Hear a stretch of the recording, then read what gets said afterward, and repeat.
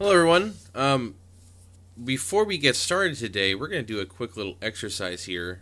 We've been doing this podcast for quite a while, but I feel like you guys don't know who Ryan truly is. So we're going to do a little exercise here. Are you ready, Ryan? Wait, I'm not Stan? Either way, I'm not doesn't Stan? even matter. You're always Stan. What we're gonna do is I got some of these quick little conversation, like personality question type things, and they're just quick questions you can answer, just like fire it off, and we'll see how you feel about these things, and we'll get a better understanding of you as a person. All right. This sounds terrifying. No, it's not so bad. They're just easy, simple. All right, so okay, Ryan, cats or dogs? Yes. Dogs. What's your favorite color? Purple. PSP or Vita? Vita. Do animals experience emotions? Yes. Are emotions necessary Yes. for human survival? Probably. Do people have a right to be happy, or do they have to earn it?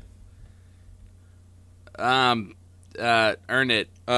Is what we perceive reality or just a construct of our minds? Or can our minds correctly interpret reality, or is it really subjective? Oh my god. Nah, your brain doesn't know shit. If you had to sum up the whole human species in 3 words, what would those words be? Pile of garbage. Good. Nailed it. What is the purpose of human life? To fucking, I don't know, have a good time. Are some lives more valuable than others? Probably. Man,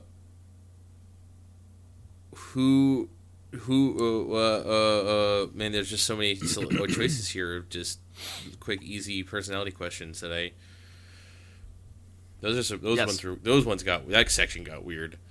Yeah, what was that about? No, I didn't even read you the weird ones. Like, oh, you didn't? Oh, shit. How would you like to die? Or what did God. Who do you know is living life to the fullest? Or if you died today, what regrets would you have about your life? Don't answer those. It's weird. They're weird. I won't. Yeah. Should governments make laws to protect people from hurting themselves? No. How important are morals in a healthy society? What are the most important morals for citizens to have? Don't be a dick. And, yeah, what is a miracle okay. that happens every day? The What, Fester?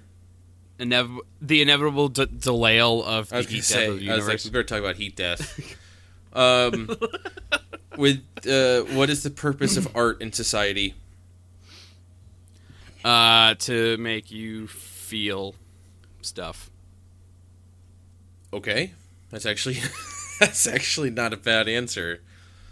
How important is freedom of the press to a healthy society? Incredibly important. Can people with vastly different cultural backgrounds live together peacefully? The answer to that question is apparently not. By the way. Yeah, that's what I was gonna say. Yeah, apparently. Yeah, not. I would have said yes, but I've been proven wrong on that front. Like last year, I would have said yes. And you're like, oh, I guess we're not. I don't know. We're not doing that. All right. We're not doing that anymore. So. All right. That's. So now I think that people have a better understanding of who you are as a person, and I think that's that's good. That's good for us. Yeah. Okay. Yeah. So you want to podcast now? Yeah. Let's. This is the Bear vs. Mancast. Hello. Hey. My name is Nick. I know. I know. I know. But we just do that anyways. And this is a podcast about video games. We're gonna kick it off. We're gonna tell you about some stuff that we played this week that we consider to be not worthless, or actually not worthless. We sometimes do talk about worthless games, but yes. And then we're gonna drop some headlines on you from what happened in the world of video games this week, and just kind of just bullshit for a little bit. News. Yeah, I guess we can call it that. That's what it says in the document. It says news. So Ryan's gonna start us off with a recap of his Thanksgiving, because it's been a week. Did we? Oh, Thanksgiving that's right. was 1 week ago. We recorded on Thanksgiving morning. That's correct. Before Thanksgiving had happened, and you didn't sous vide it. I know you told me that. I didn't sous vide it. I don't think sous vide is a word. It is on this podcast. I did not cook my turkey breast sous vide. I've been really thinking about getting into sous vide. I have many resources for you should you would like to. Yeah, but I have to buy a sous vide machine. An immersion circulator. Yeah. Yeah, I can tell you all about it. Yeah, but I don't want to buy one. Plus, then I'll be like, I'm going to cook this chicken, and then I'll have to, actually set it to 140 degrees, and then,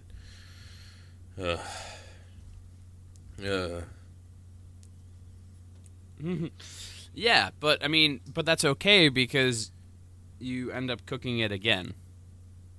You give it a pan sear. Yeah, but not on the inside.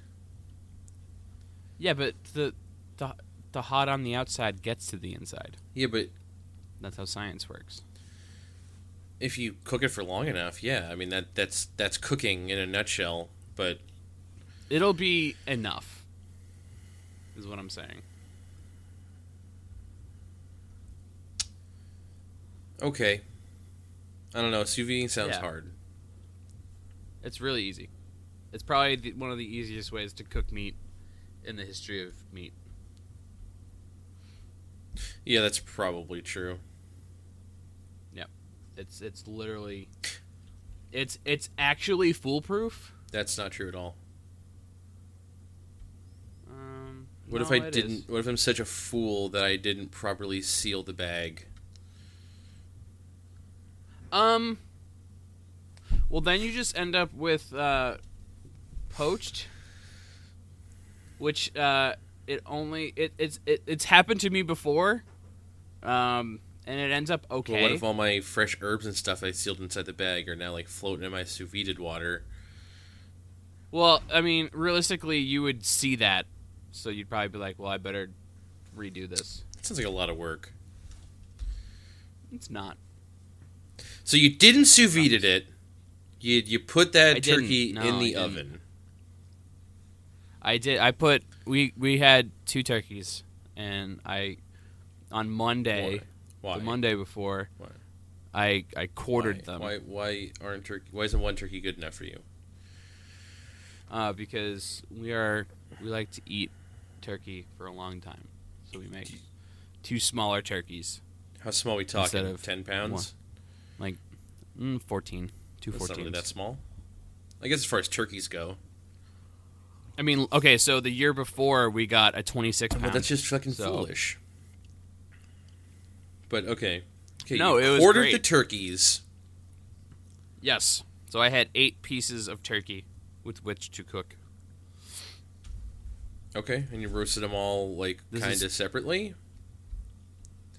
I started the white meats an hour and a half before the dark meats. Okay.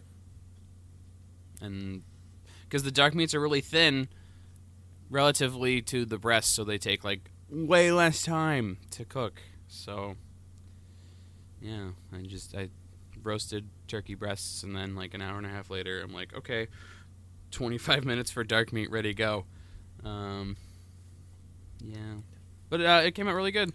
And Mom made stuffing and some vegetables, and made mashed potatoes. Cool. It's very, very standard Thanksgiving fare. Yeah, why you fuck with it, right? We did have Brussels sprouts that were sautéed with chorizo and almonds, which was pretty delicious. So good. Yeah, that was pretty dope. And then we ended up making like something that was Szechuan green bean-esque because we were like, we want something spicier than chorizo. And we're like, okay. All right. So we like got some of that. What's the sauce that isn't sriracha but it still has the rooster on it? Well, there's two. Chili sauce? There's a chili garlic sauce, and there's also a sambal chili that doesn't have the garlic. It might have been sambal. It's the one that's like sambal. Sambal's a little bit darker. It's a little bit more oily, but it just has all the seeds in it. I think it was sambal.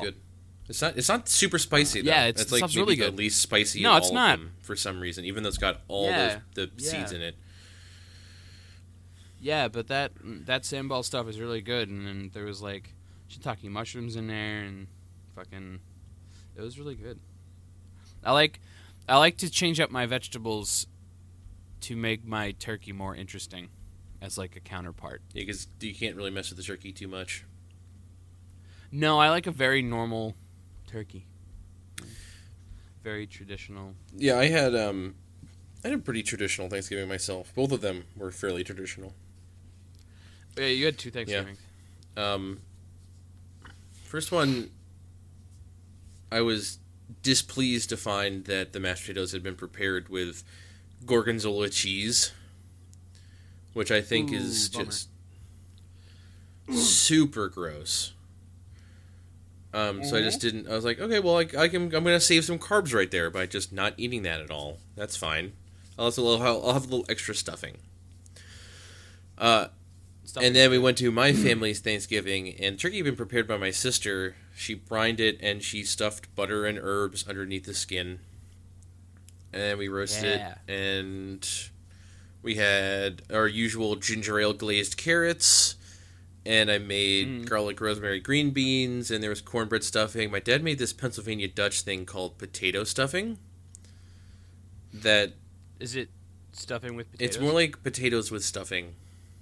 It's just like a big casserole of potatoes with a bunch of like chopped up mirepoix, and also I think like you soak bread in milk and mix that in too.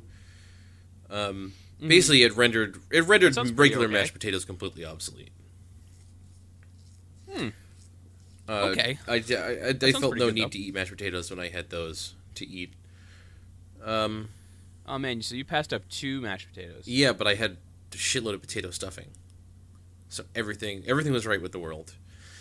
And my mom made mini pecan pies, and we had pumpkin pie, and I drank a ton of beer. Like, nice. A lot of beer.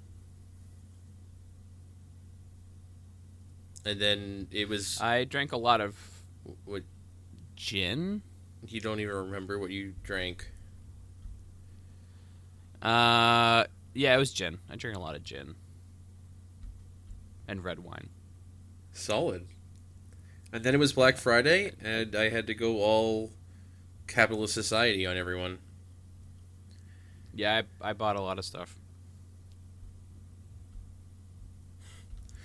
Actually, a lot. I kept it generally under control, but I also had to pick up gifts for other people, and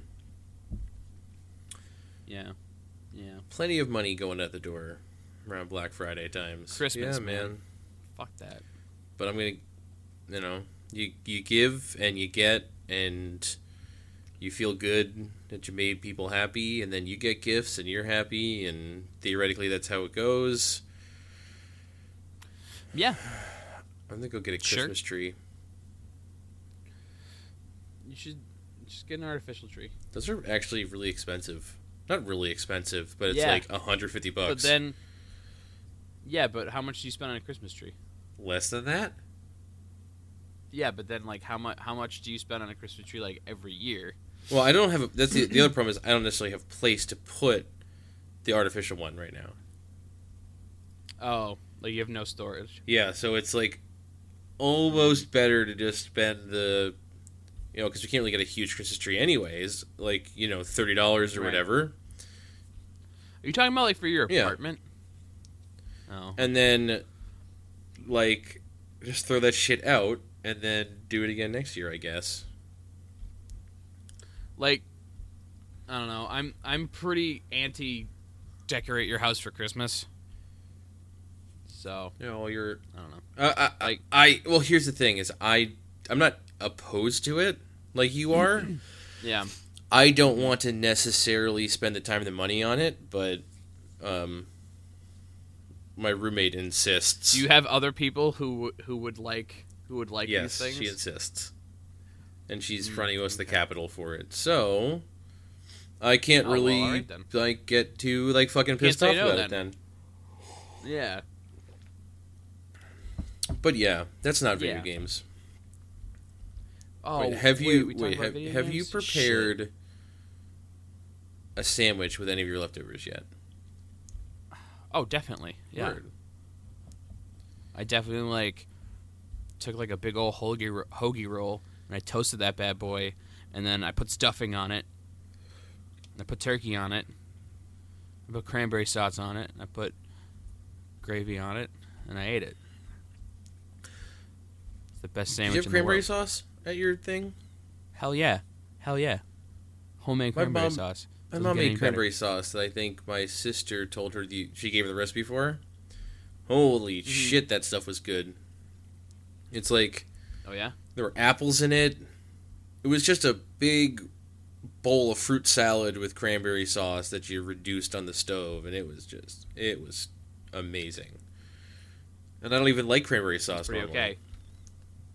I love cranberry sauce. So what I did with my leftovers is I took my leftovers cornbread stuffing, and then I put it in a waffle iron.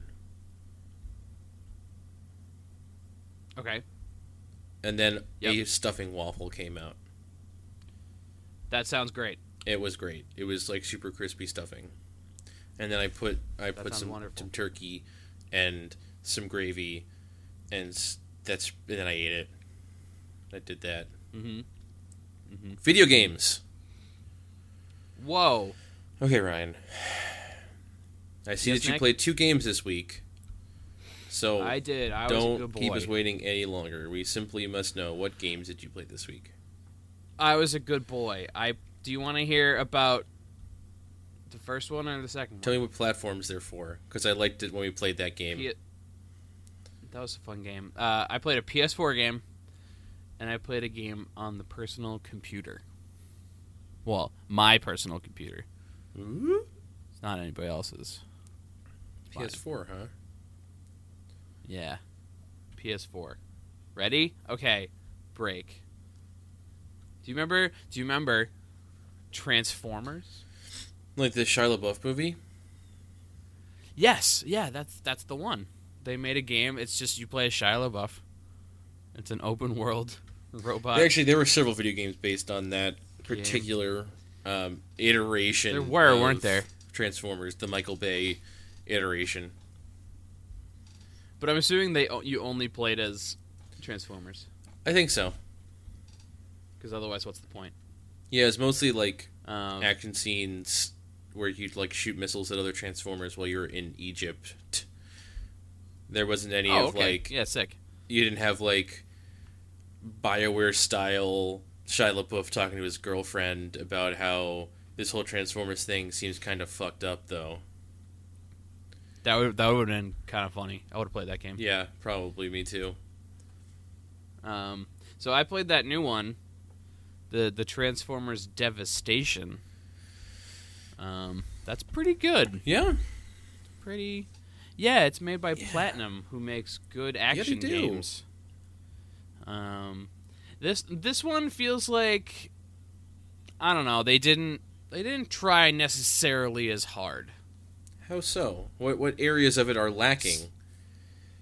I feel like there's a little bit of enemy variety, and the lack of it.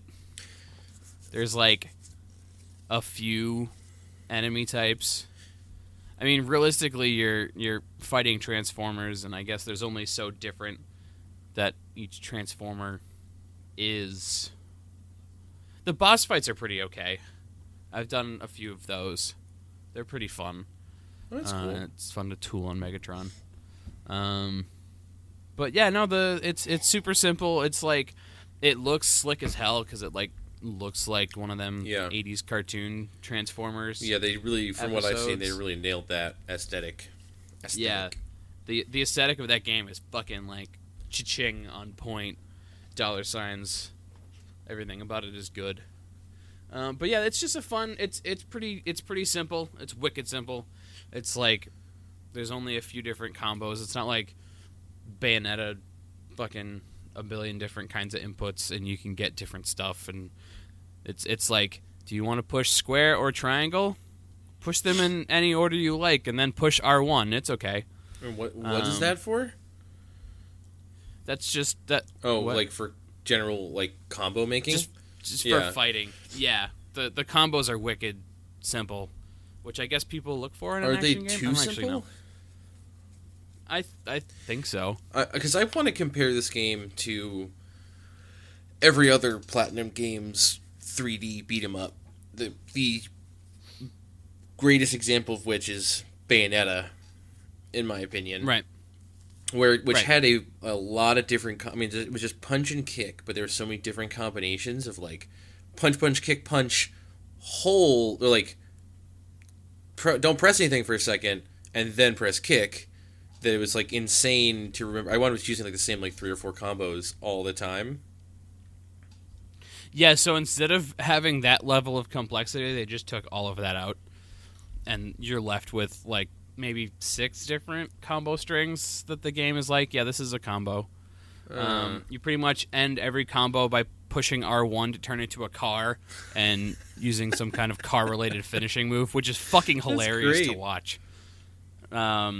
It's really dumb. It's not like an intelligent game. It's not like wicked, like, oh, this is like really nuanced and yeah, the action genre has changed forever. No, it's fucking, you're a Transformer and you push square and triangle to punch and kick stuff and shoot guns and fucking then you turn into a car and do donuts until somebody dies. That's that game. Which is really fun. It's nice to just fucking play some bullshit for a little while. So yeah, no, it's fun. And I got it for $25, which is like exactly how much money. That's a good price for that game. Yep, I got it. One of them Amazon Lightning deals. I saw that one happened, and it's already on my Christmas list, so I didn't mess with it. Did you ever play? Speaking of licensed Transformers games, did you ever play The Legend of Korra, that downloadable title?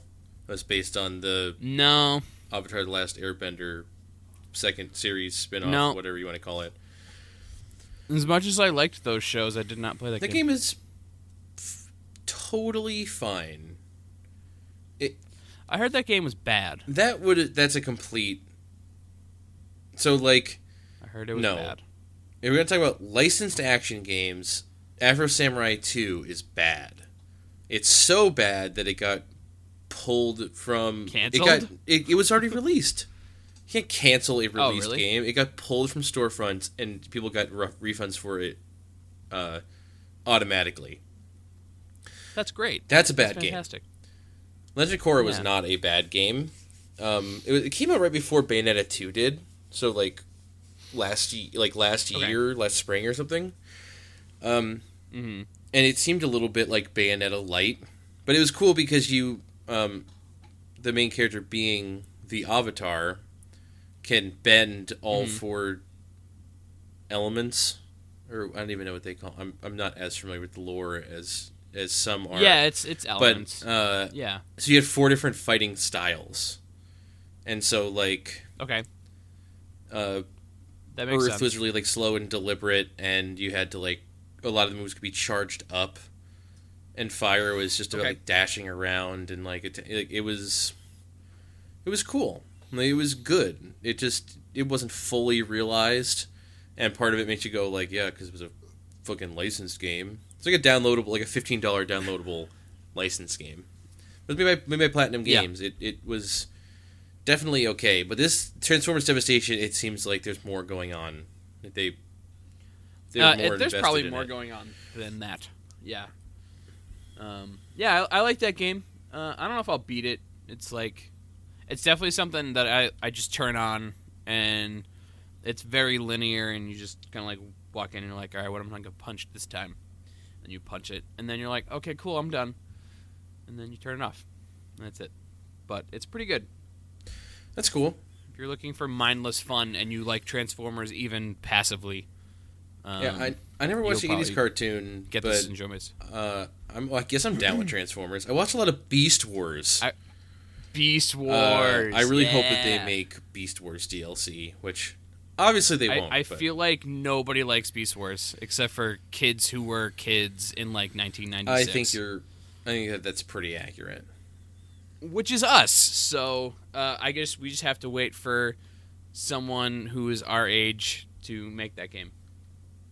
All right, I'll wait a little. I'll bide my time. I fucking Beast Wars. So this seems like a good time to talk about one of the news stories. It's actually very relevant. Whoa! It's super relevant here. Apparently. All right, stories going around that I'm not going to say they're 100% confirmed here, but there's rumors that Platinum Games is working on a new game called Teenage Mutant Ninja Turtles. And they're making another a licensed ass action game, but with Ninja Turtles instead of Transformers or any that seems like the next logical step to me. Ninja Turtles is another licensed property that I also have zero affinity for. Yeah, well, I like my affinity extends only so far as the Super Nintendo and Sega Genesis games and the arcade games and stuff were super dope. Yeah, I've heard that. What is it? Turtles in Time. Yeah, Turtles in Time is. I hear people talk about Turtles in Time all the time. That shit's A+. I was a bigger fan of the Sega Genesis game, Hyperstone Heist. Preferred that one a little bit more, but whatever. I was a Sega Genesis kid more or less. But yeah, I don't know. Apparently, there's never been a good Teenage Mutant Ninja Turtle game since Turtles in Time. The reboot one that they got, an Xbox Live download thing, was apparently a total piece of shit.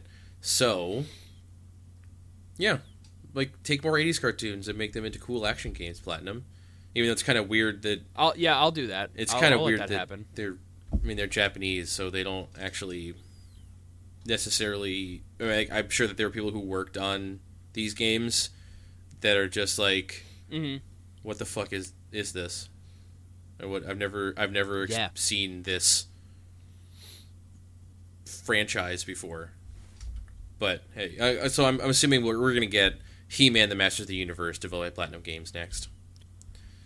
Here's the thing. How come they've never made a fucking where's Marvel fucking Avengers movie tie-in games? Why aren't those happening? Avengers tie-in? Yeah, with all of these Marvel games, I remember the early and late 2000s were all about movie tie-ins, especially the early 2000s. Where they would make a Spider-Man movie and then all right, here's the Spider-Man game. Oh man, Spider-Man 2 for the GameCube? Good. That game is good. I never played that game. It's the only Spider-Man and Spider-Man 2 for the GameCube. I think it came out on PS2 too, but those are the only games that were ever actually good. They're a sick combo system. Yeah, fucking I don't know, but I feel like Marvel's in a prime spot to fucking. You mean Disney? Make Disney, I guess now, but why aren't they making superhero games that are good? So here's what I think is the answer to your question. Is it because they already made Marvel's Hero Alliance 2015 or whatever the fuck it's called? Diablo with Marvel characters? Yeah. No, that was not what I was going to say, but I'm sure there's a lot of people at Disney who don't know anything about video games and they go why would you want another game? You got one right here. It's like your mom 15 years ago. Oh, it's just sure. Mom, I want Super Mario World. She's you got Super Mario right here. Super Mario Brothers 1. You play that game. You're no, I want the new one. It's guys, we need more Marvel superhero games. It's what you You got this one. We keep re-releasing it. They're in Disney Infinity. What more do you want? You guys are such assholes. You ungrateful shits. Oh, that's true. They are in Disney Infinity. Yeah, and so I never thought about that. But here's the real reason that I think is because movies make a shitload of money. Because it's really easy for a bunch of dumb people to just be like, yeah, $10, here you go. I'm going to go watch your movie. And it takes 2 hours, and then you gave Disney a bunch of money. Video games are expensive as all heck to make, and the return isn't as good for most video games. Yeah. I mean, like, games like Call of Duty and like Fallout 4 and GTA 5, like, all those games, they will sell gangbusters regardless of anything, and they'll make a ton of money for their company, even though they put a lot of money into it. But most people aren't willing to take a chance, and Disney doesn't seem like the kind of company that feels like taking a chance. They'd be like, why would we do something new when this thing we're doing makes us tons of money? Let's just make more movies. Let's not make video games. That's just my opinion, though. No, that makes sense. That makes sense. I don't know. But there is some stuff. I mean, the Deadpool got a game that's it's being re-released on Xbox One and PS4. I heard that game's fine. Oh, that's true. It's got like really Deadpool things in it. I'm not really a superhero fan, so I'm not the person to really ask about it. But I heard it's very Deadpool-y. If that makes any sense. Deadpool is cool, I guess. And then he's getting a movie, or a PG-13 Deadpool movie, which, from everything I've heard, is not okay.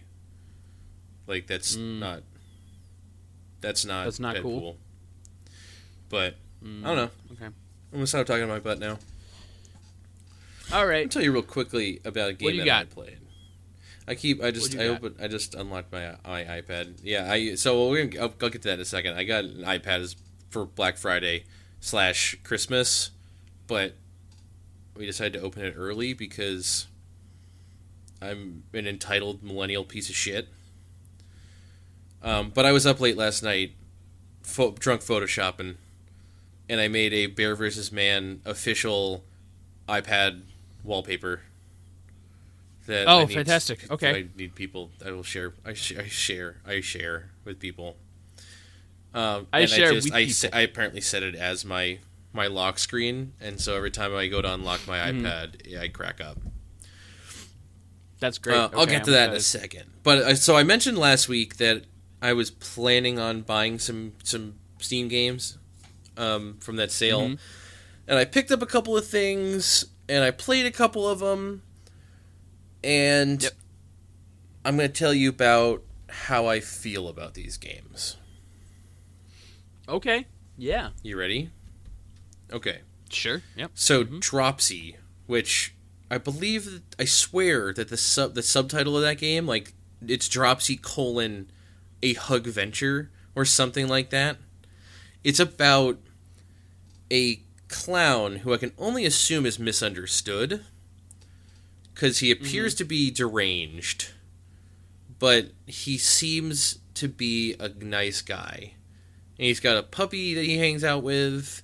He has animal friends, general animal friends.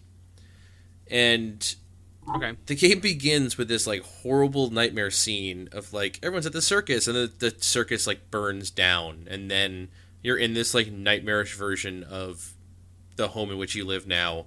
And I'm just like, what the fuck is this game?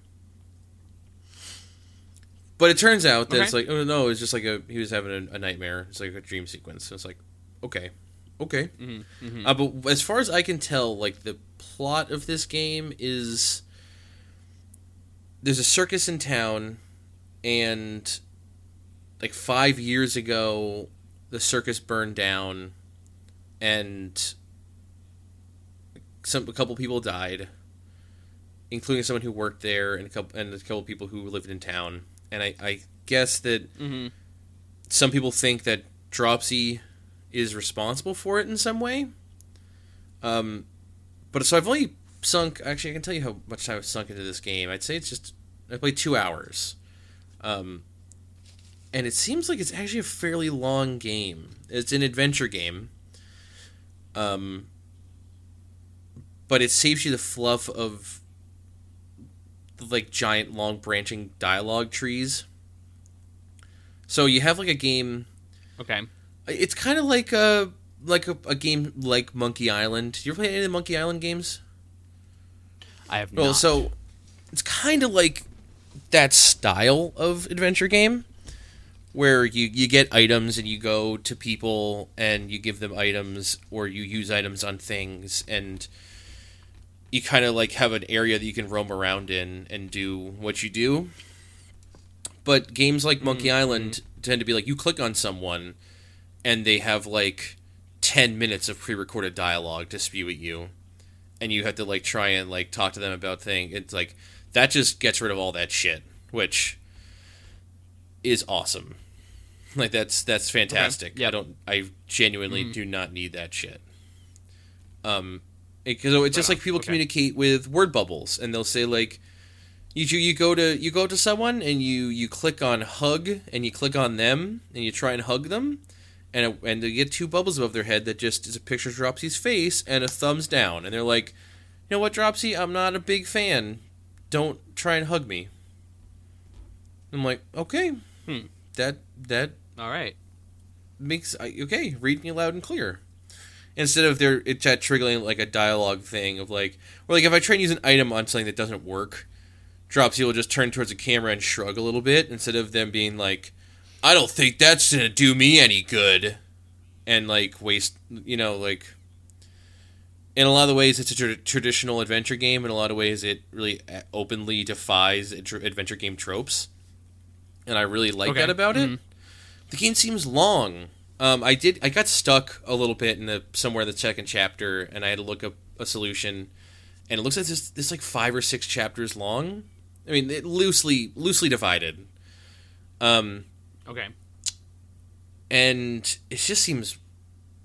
It took me 2 hours to get, like, I'm maybe on chapter 3. So it's like a 6 to 8 hour game, which is, I was expecting something with much less scope. Yeah. And I thought I had this game figured out, but apparently I'm totally wrong, because it's way larger than I thought. And part of it is the world is huge, and you have to just walk through it, a la those old school adventure games that it draws inspiration from. Mm-hmm. But I did just unlock fast travel. I took a job with this big medical company, and I showed him some clown tricks, and he's just like, okay, cool, now we're going to go help that guy who I think is your dad get better, and here's a car. So me and my dog and my baby bird and my tiny mouse, my animal friends, we got in my car, and we drove back to my house, and now I'm pretty sure I can fast travel. Which should probably help the rest of the game go a little bit faster. But, I don't know, I really like it. I think. Mm-hmm. You think? Yeah, because I like adventure games, and like I said, it cuts out a lot of the stuff I don't like, all the dialogue that kind of jams up the works, and is kind of the most boring part sometimes. If the dialogue's done well, you want to listen to it. But if it's not, sure. Like if crosses a certain threshold and then it's not good anymore, and you're just like, all right, now this is just a waste of time. And this game doesn't even concern itself with that.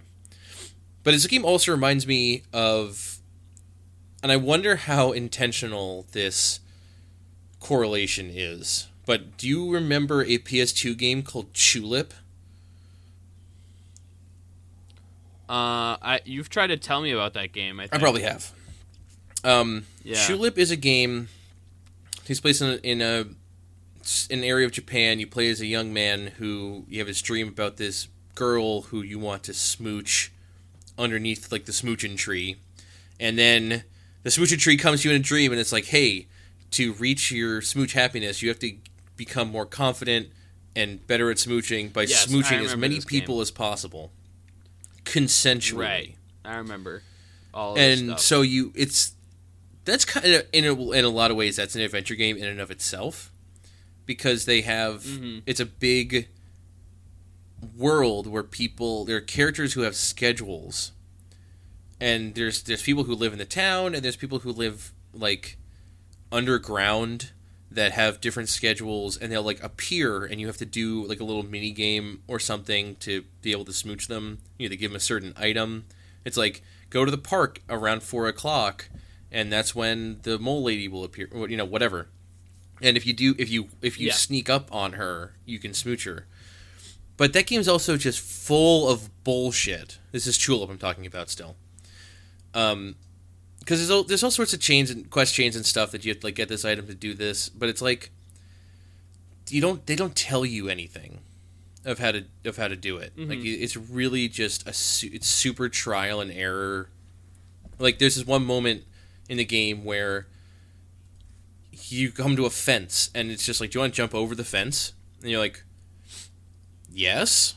And then when you jump over the fence, there's like a big drop on the other side, and you hit the ground, and you lose X number of hearts, and you just need to have a certain amount of hearts to survive the fall, and that's the only way to get over that fence. And if you didn't have enough hearts when you did it the first time, and you probably didn't, then you just game overed, and you had to go back to your last save. Because Tulip's a stupid, shitty game. I actually tried playing it. Saw, like a long time ago, I saw like Game Grumps play it, and I was so amused by it. Then I was like, oh, it's on PS3 for like $10 or $8 or whatever. They can get like the PS2 Classic version for some reason. And I played it, and like roommate and I really put our heads together on it. We're like, we're gonna play Tulip, and then I started reading about like all the dumb shit you have to do, and like all the trial and error. And I was just like, no, this is over. We're not doing this anymore. But but Dropsy draws inspiration directly from Tulip. At least that's the way I like. That's what it looks like to me, because you have to like help people, and that will allow you to hug them. Okay, but I don't. And sometimes you have to do that to advance the story, but sometimes it's just like I think the guide I was looking at listed it as a collectible, kind of like. It's possible to hug all or most of the characters in the game, but some of them are optional to completing the story. But still, is like just some interesting little flavor moments that adds, hugging the optional people. Like there's these two girls sitting on a stoop who are like drug addicts or something. I don't know. And one of them, you kind of see like their musings, like in their thought bubbles or the word bubbles above their heads, and like one of them is just like really depressed about. Most people you meet in this game are sad at first, and you have to help them in some way. Okay. I don't know. I wound up giving her a flower, and she was just like, "Oh, thank you. Give me a hug," and I hugged her. And then like when I came by her later, she had like she was still sitting on her stoop, but she wasn't as sad. And then she had like the flower I gave her, like a little glass on the windowsill next to her. And it's like, it kind of makes me happy. I don't know. It's game's full of like little things, and it seems pretty cool. It's a cool game that I played this year. Yeah, man. I don't really know how it stacks up. Like, Ryan and I have been talking a lot about Game of the Year lately. Yeah, we've been discussing some things. And I've been thinking a lot about where the games I've played that came out this year fit. And I have like a loose idea, but there's also a lot of games I haven't played yet. So I don't know. I don't know, man. I mean, it's not Honey Pop good. I don't know, man. Yeah, you like Honey Pop. That game's so amusing to me. So another game that I played, that I bought on Steam. Audio Surf 2. Oh, shit. Not much. This is Audio Surf. Is it? Yes. It's really... So the coolest thing about it is that it has SoundCloud integration.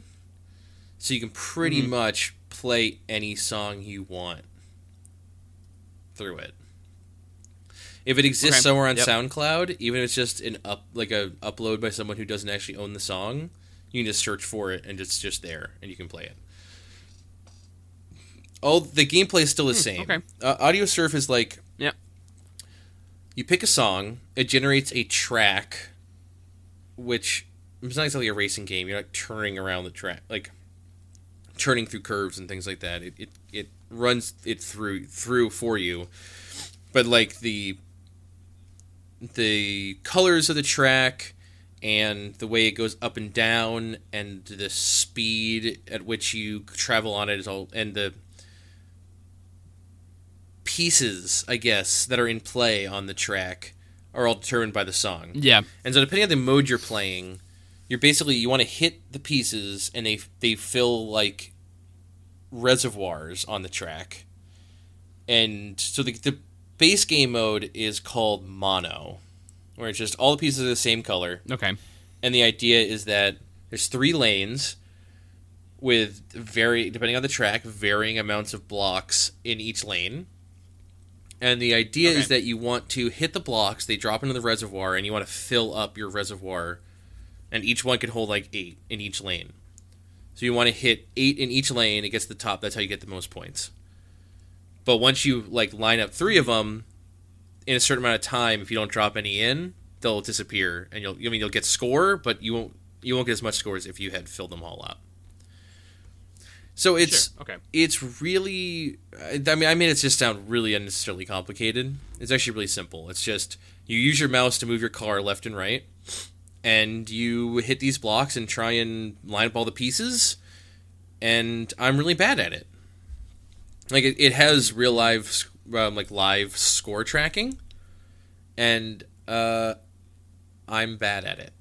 Like I can consistently, everyone else gets a much better score than I do. There's lots of different game modes. There's mod support, so people making new skins for it that make it look different. And they have game modes where they add different colored blocks, so it becomes like a puzzle game. You have to get all the yellow to line up. That's probably the most interesting one, but depending on the song you play it on, it can be like really hard. Yeah. And so it's like the red ones are worth the most. You got to line up 3 red in a row or like just next to each other. Then there are gray ones that don't match with anything, but if they hit the bottom of the reservoir, they drop out and you get a bunch of score.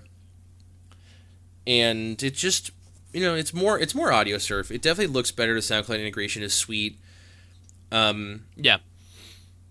That game's fine. I have a certain fondness for audio surf because, as I said before, it was the reason I downloaded Steam. Oh, that's right. Because I was like, oh, audio surf, that game looks alright. It's generated with my music. That sounds cool. I was like, I have to download a program to play this? What? Oh, alright. Alright, I guess I'll just download this and that'll be fine. I won't use it that much, but now look at me. Yeah, I won't use it that much. They also added a game mode called, I can't remember what it's called. Exactly. Like Audio Runner or something like that, where it's just you have there's a person on the track and you're like looking at it sideways and they're just hauling ass. They're just running. Mm-hmm. And so there'll be blocks that you either need to jump over or slide under. And it's just like it's made you play with up to 4 people. It's just 2-button input, and like the blocks and how they appear and for how long is determined by the music you're playing. That seems like that's just like kind of simple, little fun. It's like I kind of feel like listening to a song right now. I'm just gonna also press 2 buttons while I do it. No real like high score or anything to be had, but yeah. But like I said, it's got full workshop support, so people have been making skins for it, and I'm sure there have been variations of game modes that people have made, and I'm hoping that the developer is gonna just keep adding stuff to that game because it's super expandable. It's like a shell for more stuff. So we'll see. I don't have any plans, especially me like trying to play more stuff before I figure out how I felt about this year. I'm probably not going to play a lot more Audio Surf 2, so I wanted to mention it now. But sure, yeah. It seems it's not broken. Ain't nothing wrong with it. How about that? Ain't nothing wrong with it. Official review. Ain't nothing wrong with it. Let's take a break. I had an idea for something that I think would make a good sponsor for the show, but I can't remember what it is now. So. Oh well, just sure. Yep. I'll get back to you on that one. Break. Okay.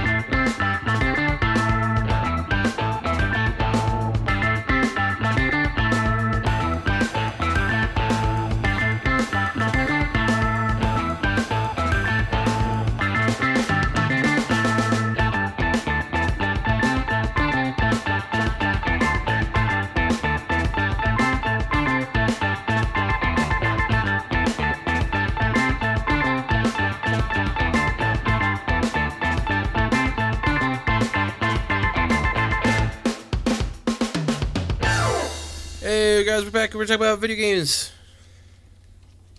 Shit, we talk about video games on this Sometimes. thing? Fuck. We're not talking about sandwiches. Right, That's you true. played a different game that I told you to play, and I think I told everyone to play this game. Yep. So, during this recent Steam sale, a game called Spacechem was 99 cents, and that's a great price for Spacechem. Although I would pay more for that game is definitely That worth game's good. more than 99 cents, but like, why would you? I think it's old. It is a little bit old. I don't know why you'd want to pay more than that. Yeah. There's also that game could run on a toaster. I think so. I think that's true. I think it actually is on a toaster. It Yeah, runs a toaster. They ship out out physical versions of it that just come on toasters that you plug via HDMI into your TV. Yeah. It's pretty cool. Yeah, man. Anywho, Spacechem is really neato. It reminds me a lot of Human Resource Machine, which we've talked about. And the Human Resource Machine, it's it's like programming based, right? Yeah, this makes me feel similar things in my heart. Yeah. When I play Spacechem.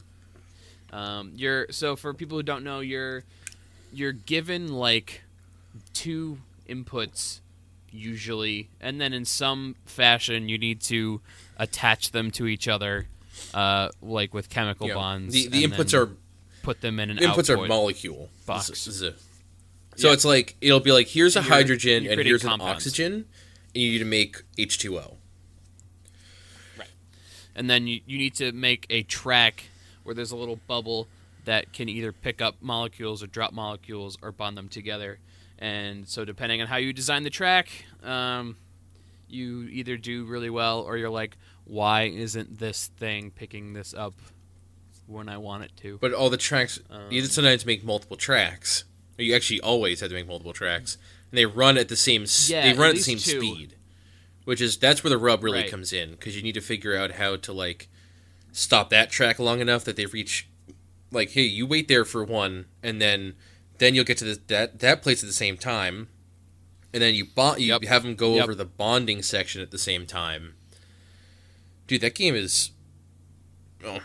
So I just got to the part, like the 4th planet, where they start introducing like different reactors, and you have to like connect the reactors and then like wait in one reactor to pick up a thing that was bonded in a previous reactor.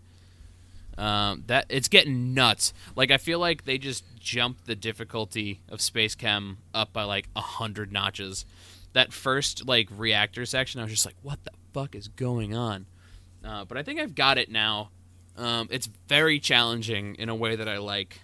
So like I spent probably like an hour or so on just like one level. Yeah, it's really hard.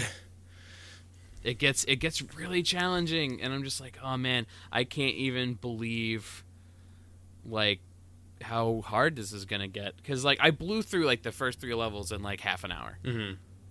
Like I blew through them because they're wicked easy, and they're like, okay, this is how you do this, and this is how you do this. And I'm like, okay, cool. Sinking, got it. Bonds, got it. Okay, cool. And then they're like, all right, here's reactors and pipes, and here you go. And I'm like, fuck. And then like they wanted me to like triple bond like 2 sides of this one compound. I'm like, oh, this is gonna be really hard. Yeah, that game just ramps up the difficulty so quickly. It's like the most complex. Yeah, man. I think I actually, during our first listener special or reader Q&A, we were posed the question, "What's the hardest game you ever played?" I'm pretty sure I said Spacechem. I think you did. Well, that might not be the hardest. It is damn hard. It's very difficult. Yeah. So I'm looking forward to playing a little bit more of that game. I think it's very neato.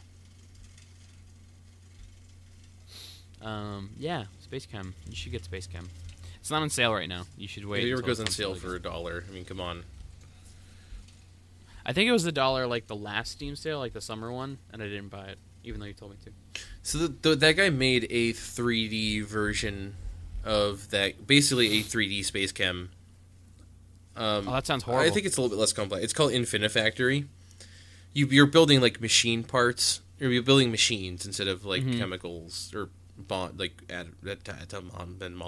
molecules. But I've heard it's not. It doesn't play quite the same way. I mean, calling it 3D Spacechem is obviously being super reductive. But I've heard because of the way that it works with being in 3D, it's like a little bit easier just to brute force it. Like, to not really know the right, or like the most, have it do it with finesse. Just, you kind of just fudge it, and the thing comes out, and it's like super inefficient, but it works and you accomplish the goal. That came out this year. It's still pretty new. I think June 30th, 2015. I put it on my I want to say it. I think I like these games, the ones that are like puzzle is on a track and you need to arrange the track such that you can complete the goal of the puzzle.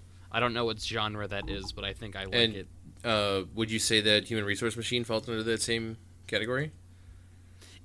There isn't a track because you're essentially making the track. Yeah. Instead of the thing moves by itself and you have to figure out how to move the pieces to make it do what you want. Instead, Human Resource Machine is more you're creating the track and then hoping for the best. Because literally that game is like, okay, here's a string of numbers, and then also here is the thing that we want you to do with the numbers. Now go. And they give you like a series of commands that change how the guy interacts with the numbers from the inbox. It's like I said, it makes me feel similar things, but it's definitely not that similar. Can you think of another game that is a puzzle game on a track? Man, I don't even know. Because I'm like just discovering these games. Let me go. I want to like go to the store page of Spacechem and then see what Steam says is similar. It's a good idea, but I don't know if you're going to get the answers that you desire in that way. Probably not. Infinifactory. Oh yeah, Braid is like this game. Oh, totally. Oh, I should. Oh, this game looks like something. TIS-100. That is a title I've seen in a related search. Made by the same guy. Spacechem and Infinifactory guy. That sounds very familiar. Also came out this year. Holy shit, this guy makes a lot of games. I can only assume that it's a team. Yeah. Zachtronics. Tessellated Intelligent System. That looks... Did we talk about Ironclad Tactics? No. Should we have? Okay. No. This is another game made by this guy, but it's actually a game. Did that come out this year? No, it came out 2013. Yeah, we can't talk about it then. Okay. Yeah, I don't know. Spacechem is cool. It is cool. I like Spacechem. If anything, I mean, like it's cool. If anything, yeah, it's cool. I like it. So the other thing I did this week. So this is a video game. It's kind of a video game. So there's a video game on the Vita that's a visual novel called Danganronpa or Trigger Happy Havoc. Danganronpa. That game might be more than a visual novel. It's definitely an adventure game. Like, I played some of it. It's like a detective-y adventure game. You're like highlighting, like going to an area on the map, and then like you thumb over things that are then highlighted, and it's like, oh, this thing goes with this thing. Look, you discovered the murderer. Yeah, well, that game is. Yes, that's. It's that. That is partially true, but it's also like the main. I'm pretty sure the main gameplay in that is you have this trial And if you're able to successfully find the killer, then you don't die. If you don't successfully find the killer, then everybody dies because some black and white teddy bear wants to kill teenagers or something because it's a game from Japan. So, yep. Yeah, it's a game about killing teenagers and killing your friends, which is my favorite subcategory of if you like Japanese Battle video Royale, game. You'll love Danganronpa. Yeah, that's a good. That's I just remember one time. What was it? We were in your basement, and it was me and Yuki and Joe, and I had gone to the bathroom, and I came back, and I heard Yuki describe to you, it's like Phoenix Wright, but with like killing teenagers or something like that. And I was like, oh, we talking about Danganronpa right now? Like, I immediately... Danganronpa. I was like, I immediately knew what he was talking about. Yeah. We like to be... Anyway, so... Continue. We do. So, this game... they came out with an anime for this game. And I'm like, well, this game's kind of like a visual novel. I should just watch this anime instead of playing this game. So I did. And now I wish I played the game. Man, because it's I was doing some reading after I finished it, and apparently the anime is incredibly reductive to the story. Oh, sure. And I'm like, I kind of like the story. I wish it's like 80% story. But yeah, I thought the twists and turns were cool, so I might still play that game. Yeah, it's like even though I know what happens. It's also like the interaction between. I could play the interaction between. The third one is coming out very soon. It is, yeah. I don't know if it's coming out in America. Oh wait, I think it is. Yeah, I think that just got announced this week, basically. Yeah, I think you're right. Hey, so we're being topical. Yeah, as always. Yeah, no, that game is cool. That game is cool. You mean the anime is cool? Did you watch it on... Same thing. That story, I watched it on Hulu. Oh, you should drop Hulu. Drop that chump and get Crunchyroll. They got simulcast 1 hour after broadcast in Japan. I don't play that game except for One Piece. For like every other anime, I like to wait until the season is finished. Because I like to binge watch. That's good. Except for One Piece.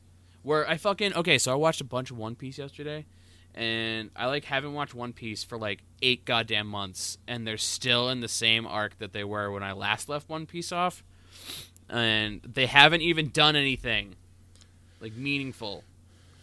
So I'm pretty upset. I watched 20 episodes. Is that right? With no meaningful progression? There was a little bit. Some stuff happened, but it's basically been this giant cock tease of Luffy's gonna fight fucking what's his name? Doflamingo. Luffy's gonna fight him. Blah blah, and then fucking doesn't happen. Still waiting for it to happen. Still waiting for him to throw the first punch, and he just hasn't done it yet. Has he not fought him at all yet? No, they haven't fought yet. It's been Alright, so they haven't even got the part where Luffy loses and then becomes stronger and then beats him again later? No, I think they're doing that through another character. Oh, okay.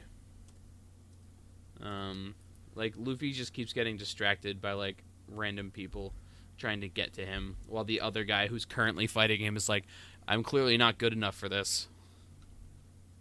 But I'm going to try anyway, because I'm wicked sad about it. Because he killed my friend. Or whatever. I don't know. Something like that. Anime spoilers. Yeah, I don't know. Anime. So you've been watching some anime-ass anime, basically. I've been watching some anime-ass anime this week. Yeah. I watched some One Punch Man. I like One Punch Man. I mean to watch One Punch Man because it's become such a cultural thing that I feel like... It has. It's not... The first season isn't over yet, so I watched 3 episodes and I'm like, okay, this is good. And then did manage to not watch Attack on Titan, even though that's a whole thing. I just didn't. Oh man, I like even... Attack on Titan. That shit's pretty. It seems good. too serious. You should. It's not. It's about like the fate of humanity. One Punch Man is about a guy who just jerked off so hard. He just jerked off so many times that he's just strong. No, it's like 100 push-ups, 100 sit-ups, 100 squats, and 10 kilometers running every day. That's how you One Punch Man. That's a lot. Yeah, that's like his thing. He says that. 10 kilometers. Like, that doesn't seem like enough. Actually, 10 kilometers isn't a lot, but every day. Isn't that like 5 miles? It's 6.2 miles. That doesn't seem like. I feel like people run way more than that every day. Like people who are like average runners. On runners. days that I run 5 kilometers. I do that like 2 or 3 times a week. I feel like if I was just like, yeah, fucking let's One Punch Man this bitch, and I just started doing 10. I honestly I'd have to do it in 2 separate sessions though, because that's just really hard. Like running 2 5Ks.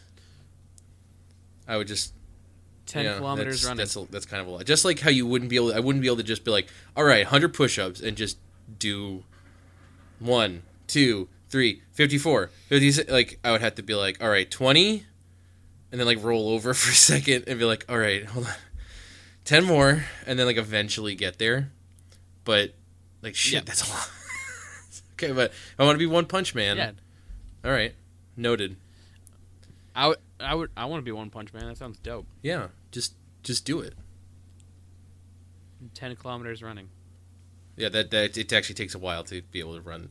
I remember a long time ago I did this. I started this couch to 5K app thing, and I've heard of that. That's not. They need to rename it, because if you really all you do is are you not running 5Ks? No, what I'm saying is, well, I can routinely run like 5 kilometers without really taking too much of a break. That's not the hard part. But it took me forever to get there. That's the thing. So the thing is, if you're really just on the couch, all you do is couch. You're really going from couch to 5K. It's not gradual enough. Like if you don't have you don't do any cardio at all, and then you're like, I want to run a 5K. It'll take me 11 weeks with this program. That's not. It's way harder than that.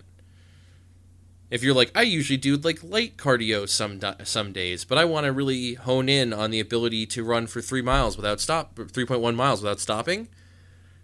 It's like, it's like those fucking P90X Insanity videos where you see the before picture and you're like, that guy looks fine. And he's like, he's not even fat. But it's like if I tried to do P90X, I would just die. Just saying. So yeah, I mean that took at least 2 years of doing like semi-regular cardio. So it's not gonna fuck, man. I mean, I wasn't really devoted. Like if I could have tried harder, but I have like a family and an addiction to video games and a job and a bunch of other stuff. An addiction to video games. Yeah, did I mention I'm addicted to video games? That like. In addition to I do definitely take some time. I make sure to set aside time for physical fitness. But like, if I didn't give a shit about video games or podcasting or my family, like, I would be a One Punch definitely. I'd be One Punch if I was tomorrow. Just if I didn't care about video games, I would probably have a lot of fun just being like, I'm just gonna be obsessed with physical fitness.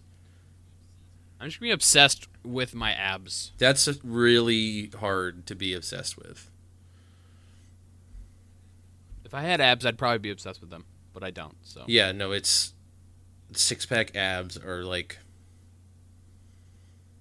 a lifestyle choice. That's ridiculous.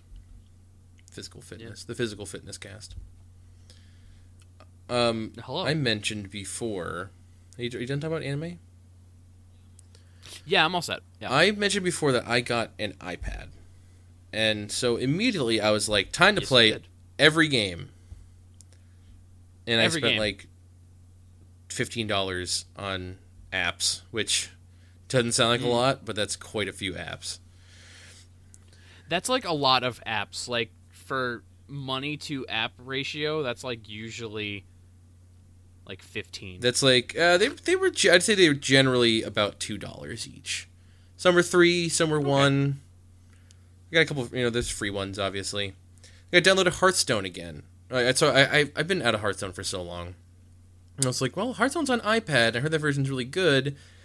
I guess I'll try and get back into Hearthstone. I played one match, and I was just like, no, I don't think I will get into Hearthstone.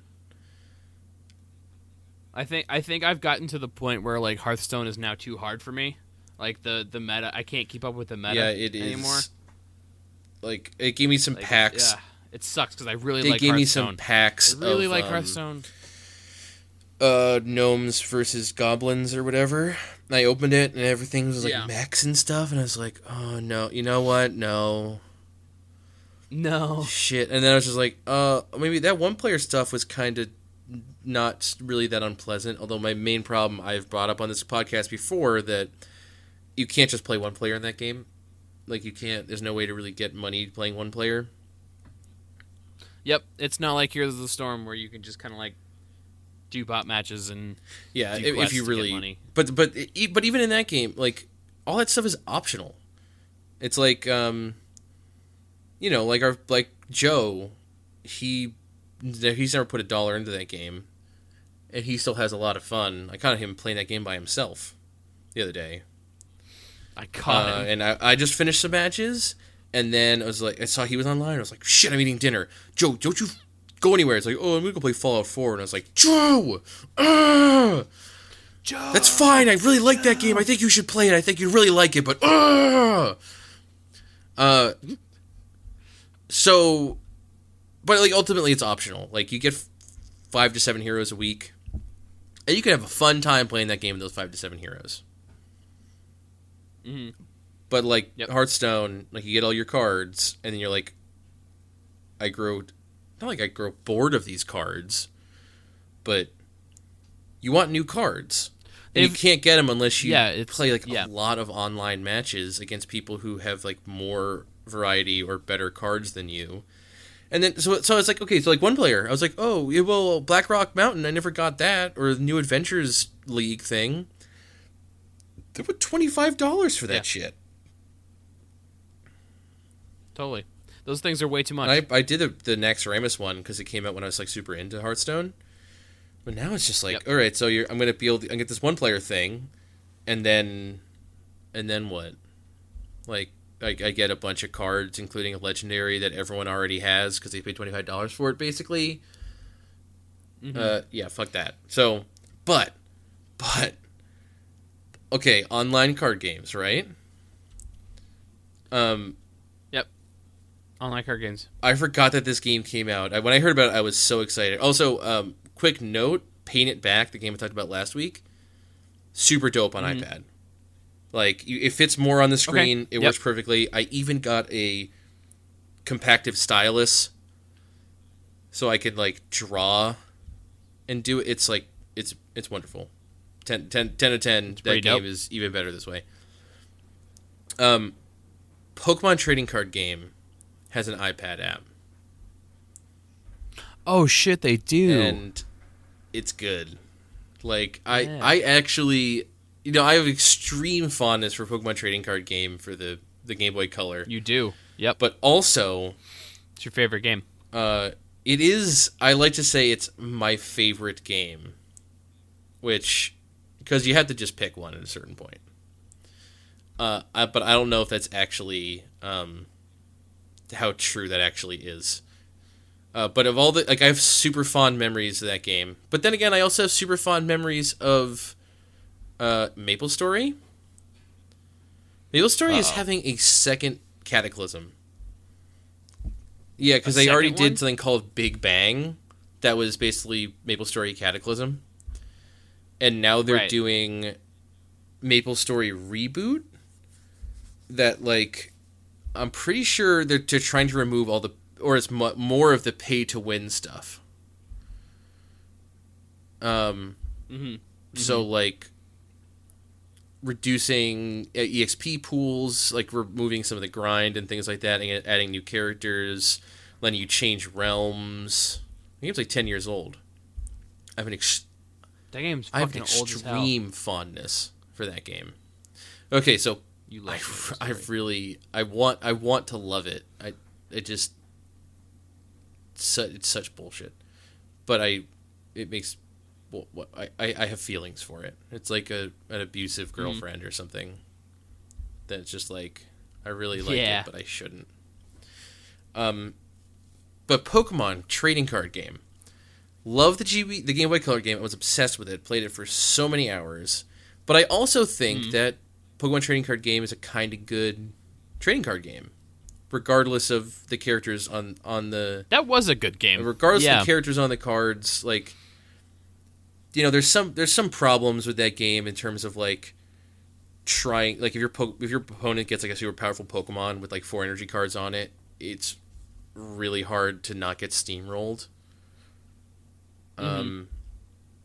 But there's ways around it, and like you can easily get like 2 of your Pokemon knocked out and just keep chugging on. Because you know, you have to knock out 6 of them to win. But it's like Magic, like Hearthstone. I've played a bunch of different collectible or trading card games throughout the years. So like I played through, you know, I had like a Yu-Gi-Oh phase. Ultimately, that game is kind of broken by the nature of trap cards and Magic cards, and like that. So in this, it's the opposite problem with Pokemon. It has the opposite problem. Because the problem with Pokemon is like you can get steamrolled pretty easily by like a Gyarados with 4 energy cards on it, and in Yu-Gi-Oh, it's just like, oh, I just spent like all these resources getting this super powerful monster on the field, and then I attack, and my opponent used Mirror Force, and now it's dead. And then you're like, oh, but now I have reborn the monster or whatever, and now it's just back. And a game of Yu-Gi-Oh is just so up and down. Like so many crazy things happen in a single match of Yu-Gi-Oh that it's like it's all about like, do I have this right card at this time? It's just like it's super insane. Hearthstone is like cool, but matches are.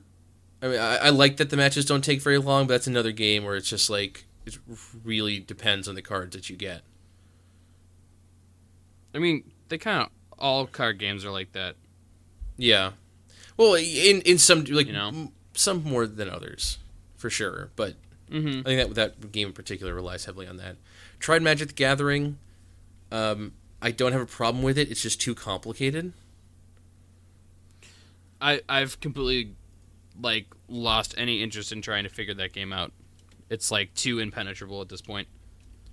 Yeah, it really is. I tried playing like Magic the Gathering 2015 or 2014 or something. And basically it's just there's too much. Like you were saying. It's like you play a monster and it's like this monster has flying and this, and it's like I had to look up all these glossary terms to figure out what the heck is going on. Pokemon is much more simple, and they give you a bunch of cards to start out with. I don't really know how you get more necessarily, but you can build decks, and there's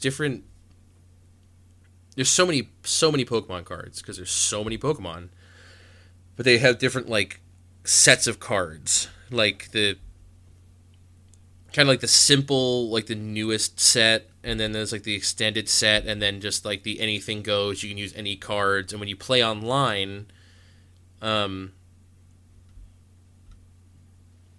you basically pick which category you want to play in. So if you want to play with like the smaller pool of cards, that's more like I guess geared towards tournaments and things. Like, okay. I don't even know exactly how they describe it, but like the simple set that's got like a lot of like the super strong bullshit cards removed, and a lot of that like EX burst stuff that I don't actually know anything about because it's way more recent than I've been playing playing Pokemon trading card game. And that's so you just make a deck with those cards, and you only go up against people who have those cards. And there's a whole one-player mode where you can they give you like different pre-made decks, and you just kind of play against computers, and just I like playing that game. So I like, I don't know, Pokemon trading card game is fun. You like that game. And it looks like the game itself looks really good, and you can you hold your finger on a card, and it enlarges it, and it's super clear, like everything's high resolution. Like it's just a really well put together game. And then you get to like customize your avatar, and it's just, I don't know, man. It's all right. It's good. Okay. I don't know how. That's kind of the game I played a bunch of, but I don't know how much more I'm going to sink into it. But I think it's kind of fun. So a couple of times the past couple of days, I just kind of I'm kind of bored. I'll just play around with Pokemon cards. But I also played a little bit of Kingdom Rush Frontiers. Remember Kingdom Rush? I like Kingdom Rush. Kingdom Rush Frontier came out 2 years ago, and then there's also Kingdom Rush Origins. And I basically have been I've avoided playing them until I got an iPad, because A, I didn't have the room for it on my phone, and B, they just seem to be better suited to be played on a larger screen. So far, I found that that's true. I've also found that those games are a little bit bullshit, because the way, Kingdom Rush? just like the structure of like, if you do a level perfectly, you get 3 stars, and then you spend those stars on upgrading your towers permanently. It's like, if you don't do well at first, then you're going to just suck more and more as the game goes on, because you're not getting the stars to upgrade your towers and stuff like that. You know what I mean? Yeah. And no, that's I kind a of concern agree. that I have, even though I've been playing on the lowest difficulty, because ultimately, as far as I'm concerned, that game is. I guess there's like a best way, like build this tower here and like always do it this way for this particular stage. But ultimately, I just want to just like build stuff in a generally okay formation and not have to worry about like, oh, I put the mage tower in the wrong place, so I didn't kill this one particular armored creep that came out here and I lost a star. So I've just been playing on the lowest difficulty, and I've been having a lot of fun. So fuck the haters. Nice. Okay. I guess what I'm saying. Yeah, fuck them. And that's pretty much that's the most 'em. extent. I've got a lot of other games on here. That's the biggest extent of the games that I've been playing. I also checked in with this game called One Button Travel that seems to be kind of like, I played on my iPad and I realized the kind of game it was. I moved it to my phone. It seems to be a game not dissimilar to Lifeline. Like the game exists in a universe where it's an actual app, and does that, like, supposedly it's real, and it's to send you notifications and you're talking to someone, but it seems that it was not originally written. It's not written by native English speakers, which is something I can pick up on really easily, apparently. And also, I don't know how good it is. So it's basically you had to press this button when you start the game, and the guy's like, "Oh, hey, don't press that button," and you're like, "But I already pressed the button." He's like, "Oh, damn." But I already pressed the button. And it's basically the premise of it is, oh yeah, you initiated that button for the One Button Travel Agency, where they're going to cryogenically freeze you and send you to the future where time travel exists, and they'll keep you there for a week, and that'll be your vacation. They'll send you back. It's like, but they did that to me, and they didn't wait till time travel exists. They just unfroze us all in the future. Oh, shit. And I was like, and it does okay. yeah, I mean, like, yeah, it's off to an okay start. Okay. I haven't fully seen the the extent of where this is going or what this game winds up being. I think you have to like figure out. You have to like kind of gather clues from talking to this guy, and maybe you could talk to other people too. I haven't really played that much, and then like ultimately you have to find the code that you can send the company to cancel your trip. You should have gotten. It's like you should have gotten a cancellation code in an email, and you're like, I didn't get an email because that's not something that you can get in that game. And so you eventually have to, I guess, get the cancellation code and cancel your trip before you're sent into the future to die. I don't know. It seems kind of interesting. It's at the very least, it's a cool idea. But I'm gonna play that a little bit, and I'll tell you about that a little bit later. News. Oh, here we go. Oh man, you wouldn't believe about this news, bro. I might. So, remember Dead or Alive? The volleyball. Well, Dead or Alive's the fighting game. Oh, remember Dead or Alive Extreme? The simulation game where you took the girls from Dead or Alive and you dressed them up in bikinis and made them play volleyball or something? I don't actually know I guess that's the one that I don't even know what the gameplay in that game is. I've never played it, so nobody's sure. Namco, I think, is the company that makes those games. Namco Bandai, yeah, I think so. And basically, they said that. I'm sorry. It's Koei Tecmo, your favorite company. They make Dynasty Warriors. Oh, wait. Do you mean your favorite? Everyone's favorite company. Oh, okay. Oh. Apparently there's been an update on this story. Oh, so, okay. They're working on Dead or Alive Extreme 3, and they're planning on releasing it in Japan, Asia. And I guess... Oh. So, someone basically asked, like, hey, is this going to... They asked, like, an official representative from Koei Tecmo on their Facebook page, is this game going to come to America? And the person basically said no. Yep. Okay, good. The game industry. It sounds like so. He says the post, which has been since deleted, says, "Do you know many issues happening in video game industry with regard to how to treat female in video game industry? We do not want to talk those things here, but certainly we have gone through in last year or two to come to our decision. Thank you." That basically they don't. I guess to avoid like problems like with sexism, they don't want to release it in the West because supposedly they were more sensitive to that, which I would say is probably true. But they released an official statement.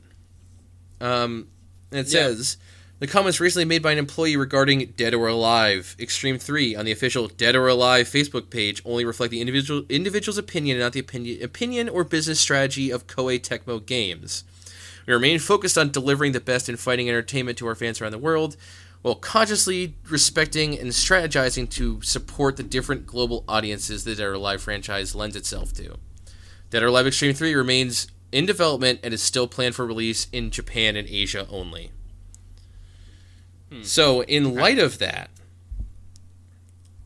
the developers responsible for my potential 2015 Game of the Year, Honey Pop, a sexually explicit romance simulator / match 3 game, has offered to pay Tecmo Koei $1 million for the rights to publish Dead or Alive Extreme 3 in the West. Wow, that's a lot of money. Yes, I didn't think they had that much money. Yeah.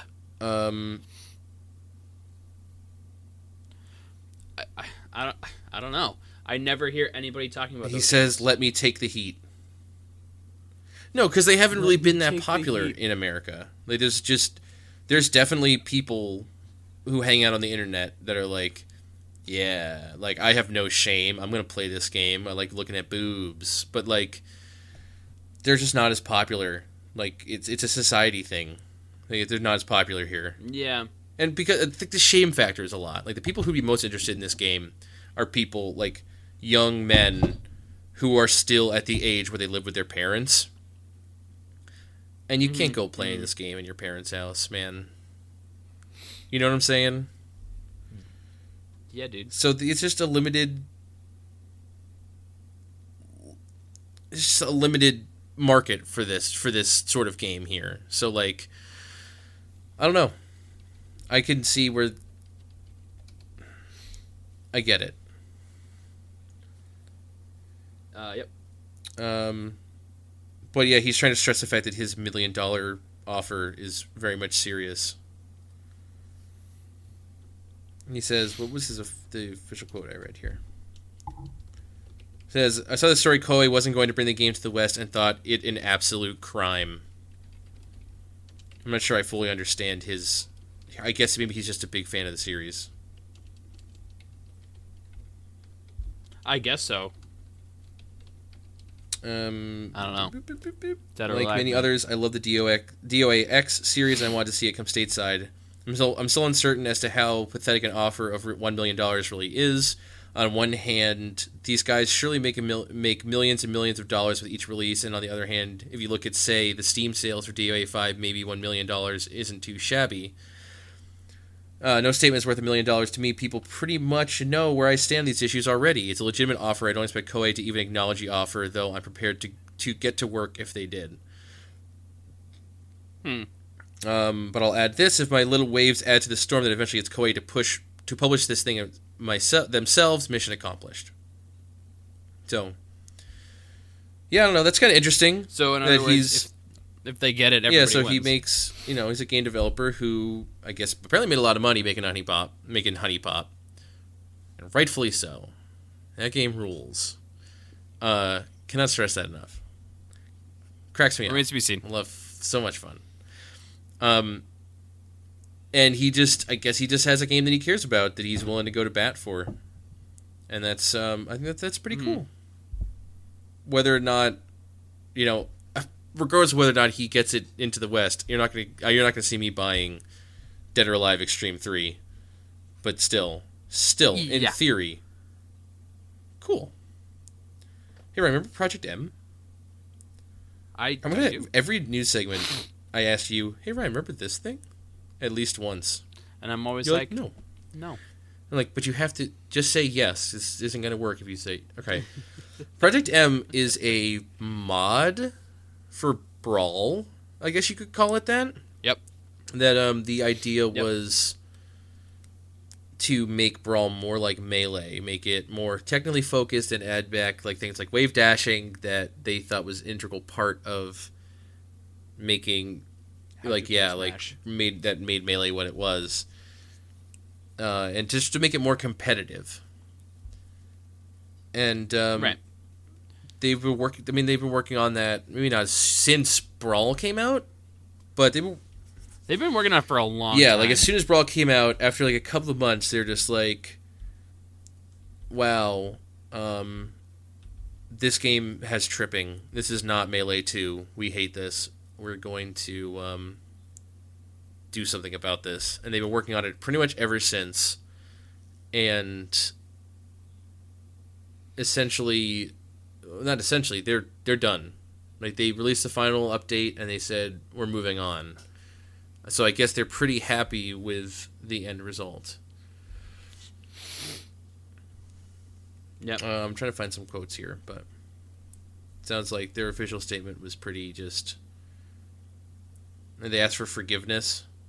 Again, it's been an excruciating call to make. It's been a bit easier by our satisfaction with the previous and final release. We spent 6 years polishing Project M. Rather than drag it out through another several years of dwindling development and change fatigue in the competitive circle, we're going to consider our work complete. So, It sounds like they put a lot of work into it, and they're just like, we did it. Mission accomplished. And now they're moving on. Yeah. So, well, yet to see. Well, yet to be seen what they're going to do next. Hey, speaking of Namco Bandai, the people who we incorrectly identified as the publishers for Dead or Alive. That's true. We did do that. Yep. In 1995, they filed a patent in the United States. US 5718632A. You know what this patent was for, Ryan? No. Loading screen minigames. Oh, shit. I remember those. I don't. It's been 20 years since we had them. Yeah, that's true. But, as of tomorrow, that patent is expired. Fuck, and that that's means cool. that anyone can do that now. Anyone can just put in their game, in their loading screen, anything. Like, any sort of interactive element that is a game. Yeah. Right? So I guess people are holding a loading screen jam, a game jam, where they make tons of loading screen games to celebrate. Oh, that's awesome. That's awesome. I love 2015. It's great. Yeah, 2015 is all right, man. The year of the return Game jams, of the motherfucker. loading screen game. I'm trying to find exactly here. Actually, let me see if this will bring me to the patent website. A recording medium, a method of loading games, program code, and a game machine is provided. The recording medium has a program code relating to an auxiliary game and a program code relating to a main game. The size of the auxiliary program code is small compared to the size of the main game program code. Blah, blah, blah, blah, blah, blah, blah. Unnecessary wastage of time can be prevented by first loading the smaller auxiliary game code into the game mechanics. So it seems like loading, like, as with us and all millennials, calling it a patent for loading screen games is super reductive, because that's what we do in 2015. We are millennials. And it's actually, it looks like the patent is specifically for a smaller game that is loaded into memory while before the main game is loaded into memory, which would be an interactive element of some kind. I just tweeted that. What, that we're millennials and we're reductive? We are. Yes. It's literally. I realized that recently, is that seriously is like the number one. Entitlement and being reductive are like the two number one. Just things I say, like, oh yeah, Fallout 4 is Skyrim with guns. It's like, are we millennials? Are we old enough? Are we young enough for that? Well, we turned 10 in the new millennium. So, a person reaching adulthood around the year 2000, I guess. Around the year 2000. We're definitely millennials. Yeah. Does anything else matter? In Taiwan, they filed a rating thing, like the local rating board. They filed a form for Rocket League Xbox One, because why wouldn't that eventually end up on Xbox One? Capcom filed a new trademark for Onimusha. Remember those games, Ryan? I played as a Japanese guy and fought demons, and it was like a tanky thing, and then the third one had famous actor Jean Reno in it. Nope. Okay. Well, Onimusha was like a series that had several games and some spin-offs for PS2, and now we're pretty sure that Capcom is going to be bringing them back and showing us a little teaser or something at an upcoming game show. I think PSX is the next show that we can expect to maybe see this at, but I don't know. Sure, let's do it. Let's yeah, just sure, bring right? up a bunch of Yeah, every let's just game. bring back Make all the every game. Yeah, make all the and a little bit of... I can't remember exactly what was said about that game Indivisible that was on GoFundMe. Made by it raised like RPG a lot of money. That made... there's maybe the company that did developers of Skullgirls, and they wanted to make like a little 2D, not a little one, but it was like an RPG with like side scrolling. And then when you got into the battles, it played like Namco Cross Tech. Namco. What am I thinking of? We had this discussion last time we spoke about this. Either way, they wanted $1.5 million. I probably said on the podcast that I thought that was insane, that they would get that much, but they got that much. No, they got a 20-day extension, which I guess you can do on GoFundMe. I don't know. I've never used that website. I had to use. I'm I not used sure. it once. I GoFunded something. GoFundMe is usually like, so Kickstarter is like for people who are making a tangible product that they want to distribute to people, because that's one of their requirements. And it's like you have GoFundMe. to eventually be making a product that people can receive. Okay. And GoFundMe does not have that requirement. And it's just different. Like apparently there's like extensions and things. So you carefully choose which one of those you want to use, knowing that Kickstarter is more famous and you'll reach more people. Can I use GoFundMe to like order a pizza? Yes. I think there's a guy who did that once. Someone once, I don't know if it's GoFundMe or Kickstarter, but someone once kickstarted a potato salad. That's great. That's amazing. You can do anything, but you could also just make a Patreon that says like if with your money I will buy myself pizza. My name is Ryan. That's great. And people can give you money because capitalism. And what you know what they did it, and that game actually looks okay. They put what should we call it? They put a demo out on PS4 and I think on Steam as well. So like this game is kind of yeah. I guess this game is already like well into development. And yeah, they got their money, and I think that also that money is going to provide them support from a particular publisher. So yeah, that game's happening, man. I don't know when the exact release date is, but I just wanted to say, like, I think it was pretty harsh on them when I said, like, you idiots want how much money? And they fucking did it. They proved me wrong. So I'm an asshole. Yes. Ryan's podcast is over. Did you know that about this podcast? Nope, but I do now. You can find us on the internet. We go there. Yep. Bear vs. Man, bearvsman.com. Ready? bearvsman.com /Bear vs. Man on Facebook. Also, at Bear vs. Man on Twitter. Also, twitch.tv/Bear vs. Man.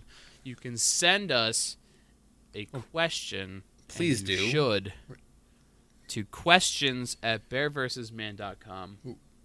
We love your questions. Almost as much as Nick loves Honey Pop. Almost. That's saying almost. A lot. Yeah, that is saying a lot because it's probably going to be Nick's number one game of the year. No, it's not going to be number one. I already am pretty sure what my number one is. But that game, that game brings me joy. Okay, it makes me laugh. It brings him joy. My number one's probably Bloodborne. Honey Pop. You can give us a rating on iTunes. If you give us a rating on iTunes, other people can be like, hey, this podcast is pretty alright. We should maybe download it. And then the cycle continues, and then we get to or make just more tell stuff for you. someone that you know and or love. Tell your friends. If they think that they would get a kick out of this, let them know, because that's really the only way to expand our listener base. That's true. If one of our listeners tells one of their friends every week, there's math at the end of that. Whoa, dude! Like each new listener tells someone new too. They Bear versus Man it forward. Yeah, Bear versus Man it forward. That'd be a lot. There'd be like 2 after the second episode. There'd be 2, but then there'd be 4, and then, dude, exponential shit. I like it. I like exponents. Go forth and do that, and send us questions because December's gonna be busy. We want to do a reader mail, so we might have to do a reader mail something and appease you guys. So send us a question. We'll talk about it, and if you're lucky, we might even talk about it while we're drunk. So you can make it about video games. It'd be cool if you did that, but you don't have to. We'll talk about anything you want. You want to talk about sandwiches? You got it. You haven't heard us talk about sandwiches enough? We got you. You want to talk about the inevitable heat death of the universe? I don't you know got how it. well I can really. I'll give it a shot. Me I'll give either, it a shot. No, I'll try. But we'll do it for our fans. So yeah, please rate us on iTunes so we can have a good time and send us an email. questions@bearversusman.com. That's a real email address which you can write to. All right, guys. We will catch you next week. Yes, with another exciting installment of the Bear vs. Man cast. Keep it sleazy. Something.